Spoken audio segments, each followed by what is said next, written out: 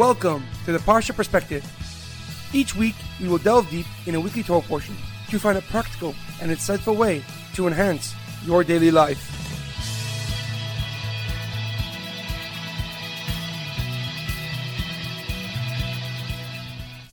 Thank you for tuning in. My name is Rabbi Shalom Yemini, and each week we will look into the weekly Torah portion to find practical and insightful ways to enhance your daily life. This week's Parsha Perspective is sponsored by the Hess family. May Hashem bless them with much health, success, and happiness. This week's Parsha Perspective is in honor of the complete refuah shalema, the speedy recovery of Shaul ben Brita and Dalit bas Shoshana. This week's Parsha Perspective is dedicated in memory of Shlomo ben Edward and Edward ben Shaul. May their souls be uplifted and their memories a blessing. Our Torah portion is Parshas Shemini, the food we sacrifice. On the 8th day from its inauguration, Aaron and his sons began to officiate as Kohanim, as priests in the Mishkan. Hashem's fire consumed all the karbanis, all the sacrifices that they had brought, signaling the divine presence was dwelling in the Mishkan. Amid all the excitement, Aaron's eldest two sons, Nadav and Avihu, brought a keteris offering, an incense offering in the Mishkan, which they had not been commanded to bring. Immediately, a heavenly fire came down and consumed them, killing them instantly. Moshe quickly ordered his cousins to remove Nadav and Avihu's bodies from the Mishkan, for they become impure. And Hashem then commanded Aaron and all future Kohanim to never drink while working in the Mishkan or in the Beis Hamikdash, for lest they suffer the same fate as Nadav and Avihu.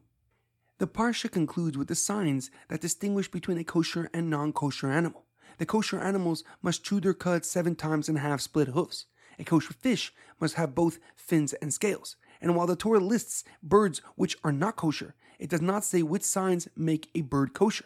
But the Shulchan Aruch writes that it cannot be a bird of prey, and it must have an extra toe above and behind other toes, as well as a gizzard that can be peeled by hand. However, a question comes to mind. Why are the rules of what makes an animal kosher right after the Mishkan's initiation? What is the connection between the laws of kosher and the inauguration of the Mishkan?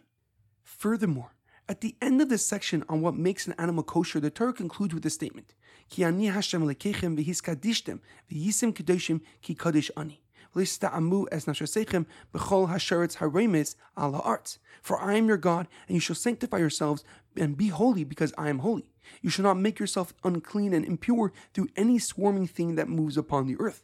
Ki ani Hashem hama'aleh eschem me'eretz Mitzrayim liyas lechem le'elokim v'yisim kedoshim ki kadosh ani. For I have brought you up from the land of Egypt to be your God. You shall be holy, for I am holy.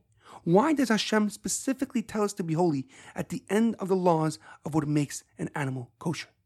The Ramban, Rav Moshe ben Nachman, explains that the reason the Torah details these specific laws right after the Mishkan's initiation is because these animals were to be brought as karbanis, as sacrifices in the Mishkan and future in the Beis Hamikdash. And since many people would start to bring karbanis in the Mishkan and in the Beis Hamikdash, the Jewish people had to know which animals are kosher and which were not.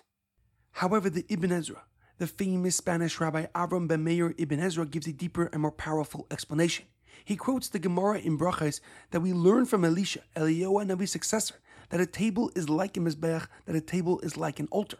And this is why there are many laws regarding how we should act when sitting down for a meal. The Ibn Ezra explains that because we do not have a Mishkan or a Beis Hamikdash to bring karbanis, to bring sacrifices in, our kosher diet and the food we put on our tables are our sacrifices today. And this is why the Torah details the laws of kosher right after the initiation of the Mishkan, since the food we eat gives us our energy and becomes part of us. Keeping a restrictive and kosher diet is how we sacrifice to God today. The Ibn Ezra continues that this is why Hashem commanded us at the end of this section specifically to be holy just like He is. For true holiness is not only achieved in the Mishkan or in the Beis Hamikdash, but rather can also be obtained through self-control and self-discipline. In fact, the Rambam puts the laws of kosher in Sefer Kedusha, the Book of Holiness. The word Kadosh in Hebrew means holiness. However, the more profound translation is separation and distinctiveness. Hashem is telling the Jewish nation that we must keep a kosher, prohibitive, and limited diet to distinguish ourselves from all the other nations of the world, and therefore we become holy. In our daily life, it is imperative that we understand that self-discipline is the way to achieve real success in any aspect of our life. Whether your aim is to build a successful business or a family imbued with a strong sense of value and purpose, it requires a great deal of self-control to have a long-term perspective.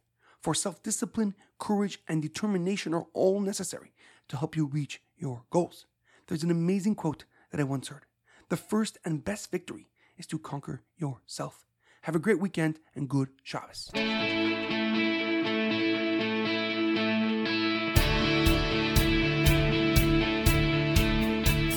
Thank you for tuning in to The Parsha Perspective. Check out our website, theparshaperspective.com. Send thoughts and comments to theparshaperspective@gmail.com. Till next time, thanks for listening.